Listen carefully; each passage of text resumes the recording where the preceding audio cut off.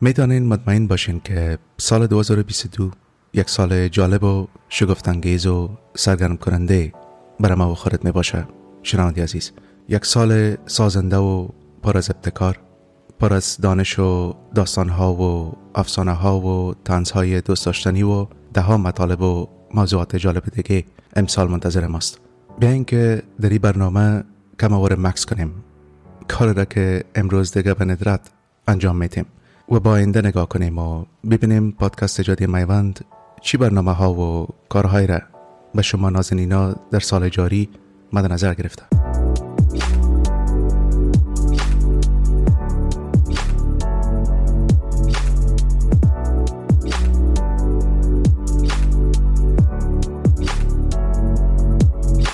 سلام، به قسمت 22 پادکست جادی میوند خوش آمدین. من میوند نظری میزبان شما.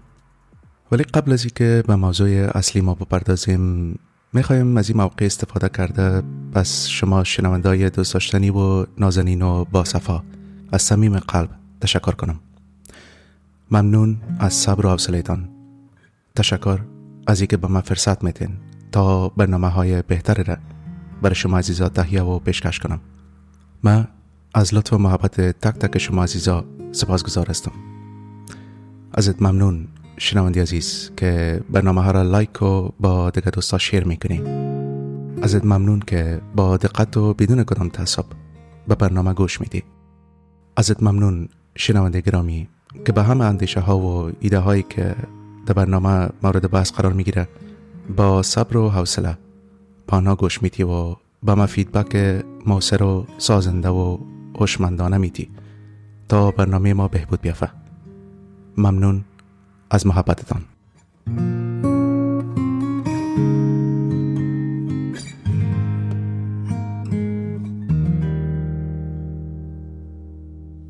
برمیگردیم به موضوع اصلی ما. ما در سالی که به پیش داریم چندین برنامه ویژه را مد نظر گرفتیم که میخوایم بسیار کوتاه با شما دوستا به اشتراک بگذارم. شاید بگوین چرا؟ ببینین، من امید که خودم دوست دارم بدانم پادکست هایی که من بهش علاقه دارم و گوش میکنم چی موضوعات را قرار است به شنونده خود پیشکش کنه. اما تو من هم البته به عنوان میزبان شما مسئولیت احساس میکنم و میخوایم همه شنونده جادی میوند با پلان ها و موضوعاتی که قرار است بهش بپردازیم آشنایی داشته باشن. ببینین، ای که جادی میوند یک شنونده داشته باشه یا 100,000 شنونده، راستش بگویم به من اقدرم فرق نمیکنه. به من هر یک شنونده جادی میوند خاص است و من با وقت هر یک از شما احترام میگذارم و از توجهتان قدردانی میکنم و هرگز این لطفتان نادیده نمیگیرم و از محبتی که به من میتین چشم پوشی نمیکنم. خب، میرسیم به موضوعات. قرار است به زودی چند برنامه ویژه به شکل سریالی و او هم زیر عنوان پادشاهگردشی در مورد تاریخ جالب و پیچیده کشور افغانستان به شما دوستان ارائه کنم.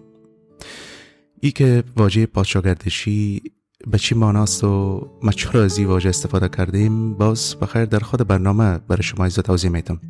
کافی است بگویم پادشاهگردشی ارتباط داره با پادشاهان و دیگر مردان و سیاستمداران قدرتمند کشور که داشتن قدرت بودن و متاسفانه ما امروز هم شاهد ظهور نسل جوان هستیم که داشتن قدرت هستن و میخواین هر چی زودتر برشان فرصت داده شود تا اشتباهات نسل‌های گذشته را به کرسی قدرت نشسته تکرار کنن و به این شکل پادشاهگردشی ما تا ابد ادامه پیدا میکنه.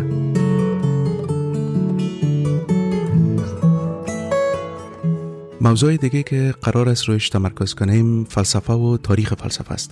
در مورد موضوعات مانند شجاعت، استدلال، مرگ، معنا، آزادی، خدا، روشنگری، وظایف والدین، تنهایی، وطن پرستی و ده‌ها موضوعات جالب فلسفی دیگه صحبت‌های دلچسب و مفید و باز برانگیز خواهیم داشت. سفر فلسفی ما خیلی گسترده و جالب خواهد بود. ملاقات با سقراط، فیلسوفی که با سوالات زرنگش همه را گیج میکرد، تا به افلاطون و ارسطو که از دوستی و عشق و محبت سخن گفتن، تا به باغ و گلستان زیبای اپیکور. بعداً سر میزنیم به مکتب فلسفی رواقیگری یا به انگلیسی ستویسیزم. اینجا با فیلسوفان مانند اپیکتیتوس، سیسرو و سنکا معرفی میشیم. بعداً از فیلسوفان جالب دیگه مثل ماکیاولی، توماس هوبز، رنه دیکار، پاسکال، اسپینوزا، ژان ژاک روسو و اینا دیدار میکنیم. و اما تو آیسته آیسته میرسیم سراغ فیلسوفان مثل هگل، شوپنهاور، داروین، مارکس، نیچه، ماکس ویبر، ایمیل دورکهایم، گوفمن و دیگرها. و البته اندیشمندای بزرگ قرن 20 هم فراموش نمیکنیم.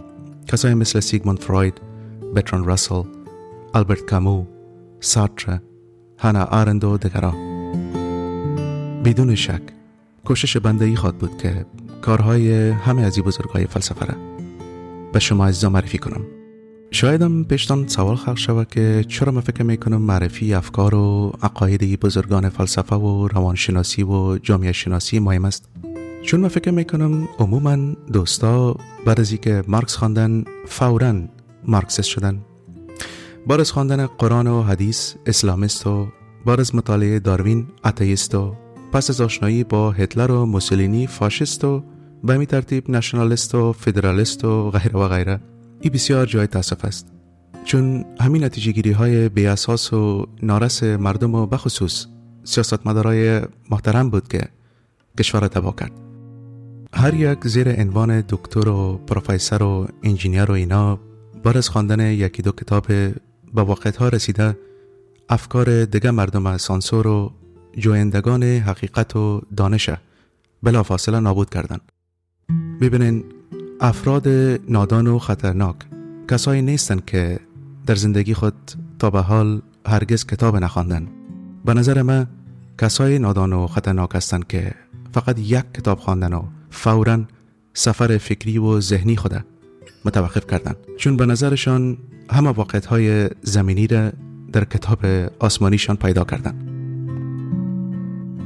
خب، البته ما باید بگوییم که کوشش بنده به عنوان میزبانتان این خواهد بود که بدون کدام نوع سانسور، تعصب، طرفداری یا هواداری افراطی و کورباوری به شما اندیشه های بزرگایی را که قبلا نام بردم دانه دانه تا حد امکان و تا جایی که البته ما تانستیم درکشان کنم معرفی و تحت بحث قرار بدم. نه به دلیلی که ما حقیقت در جیب دارم، ولی به دلیلی که این همه اندیشمندا به ما کمک کنه تا جستجو و سفر فکری ما کاملا بیهوده و بیفایده نباشه. اگر قرار است دنیا یک جای ترسناک و تاریک باشه، من فکر میکنم این همه اندیشمندا میتونن البته در امور انسانی به ما کمک کنن و کم بار روشنی پرتن تا کاملا کورکورانه عمل نکنیم. ولی به هر حال در لابلای این همه تاریخ و فلسفه، البته اگر شرایط و وقت و فضای کاری و فامیلی و خانوادگی اجازه داد، قصد دارم با اخلاص کامل داخل دنیای ادبیات شرق و غرب شده داستانها و حکایات و قصه های 1001 شب و شاهنامه و ایلیاد هومر، شاعر بزرگ یونان باستان، نمایشنامه های شکسپیر و اینا را هم کوتاه و اما تا مقبول و مختصر به شما عزیزا ارائه کنم. از شهرزاده و شهریار گرفته تا به داستان تراژدی رستم و سهراب، تا به هملت و داستان حماسی آکیلیس یا ارشیلو و سقوط تروی، یکی از بزرگترین جنگ ها در یونان باستان. کوشش بنده ای خواهد بود که باز هم بدون کدام نوع تعصب به ادبیات زیبا و مختلف کشورهای جهان بپردازم.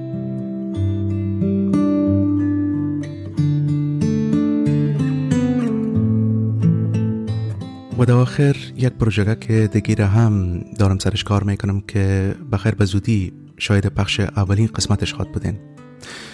البته منظورم از برنامه معرفی کتاب ها زیر عنوان کتابخانه جاده میوند است. در این برنامه قرار است کتاب های جالب و دلچسب را انتخاب کنم و به شما عزیزا معرفی کنم تا شما با خود کتاب و نویسنده کتاب آشنا شوین. امیدواریم البته ایست که با این کار هم خود و هم شما نازنینا را به خواندن و مطالعه کتاب تشویق کنم.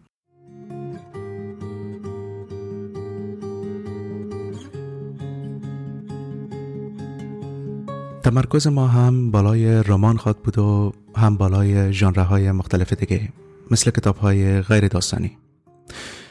کتاب‌ها را هم مرور می‌کنیم و هم می‌خوانیم و هم نقد می‌کنیم و هم مفصل بررسیشان می‌کنیم. خلاصه ما کتاب‌ها را طور حل و مل کرده معرفی می‌کنیم که شما دوستا هیچ نوع مشکل با درک و هضم کتاب نداشته باشین. تلاش ما این خواد بود که به نکات زیاد توجه کنیم و به همه جنبه‌های مهم کتاب اشاره کنیم.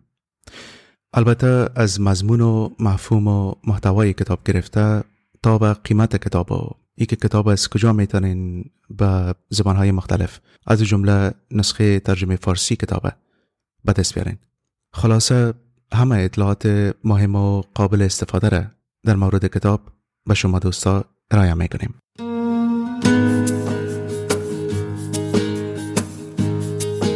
البته بالای موارد دیگه که مربوط به کتابخوانی میشه هم میپردازیم. از جمله مثلا ای که چرا باید کتاب بخوانیم، معرفی ده کتاب برتر تاریخ، معرفی بهترین کتاب‌های دنیا و ای که مثلا چطور آثار کلاسیک بخوانیم و امثال اینا. کتاب‌هایی را که فعلا مد نظر گرفتیم داستان‌های دوستویفسکی، یکی از بزرگترین نویسنده‌های تاریخ است. ولی آثار نویسنده‌های بزرگ دیگه را مثل تاوون اثر آلبرت کامو، رمان سیدارتا اثر هرمان هسه، رمان بینوایان اثر ویکتور هوگو، رمان مزرعه حیوانات اثر جورج اورول، رمان محاکمه اثر کافکا و دیگه بزرگای ادبیات هم معرفی میکنیم. و البته کتاب‌های غیر داستانی یا نان فیکشن هم فراموش نمی‌کنیم.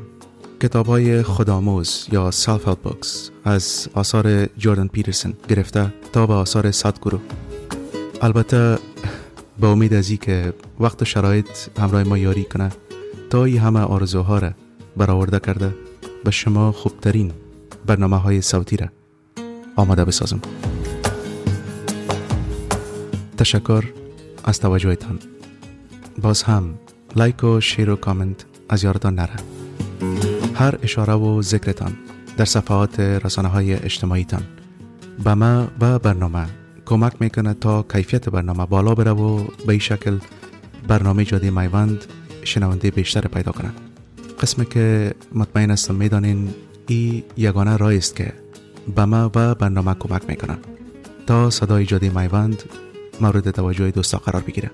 و در آخر تقاضای ما از شما صاحب نظرها و دوستهای شیرین و اهل هنر و ادب ایست که بزرگی کرده کمی ها و کاستی ها را، فوت ها یا اشتباهات مرا و اگر دلتان خواست خوبی های مرا و هر نظریات و پیشنهادات دیگه تانه با ما بنویسین. امید ما ایست که با کمک شما نازنینا برنامه ما بهبود بیافته. اصلاح و رشد از همین جا شروع میشه. اما نیست.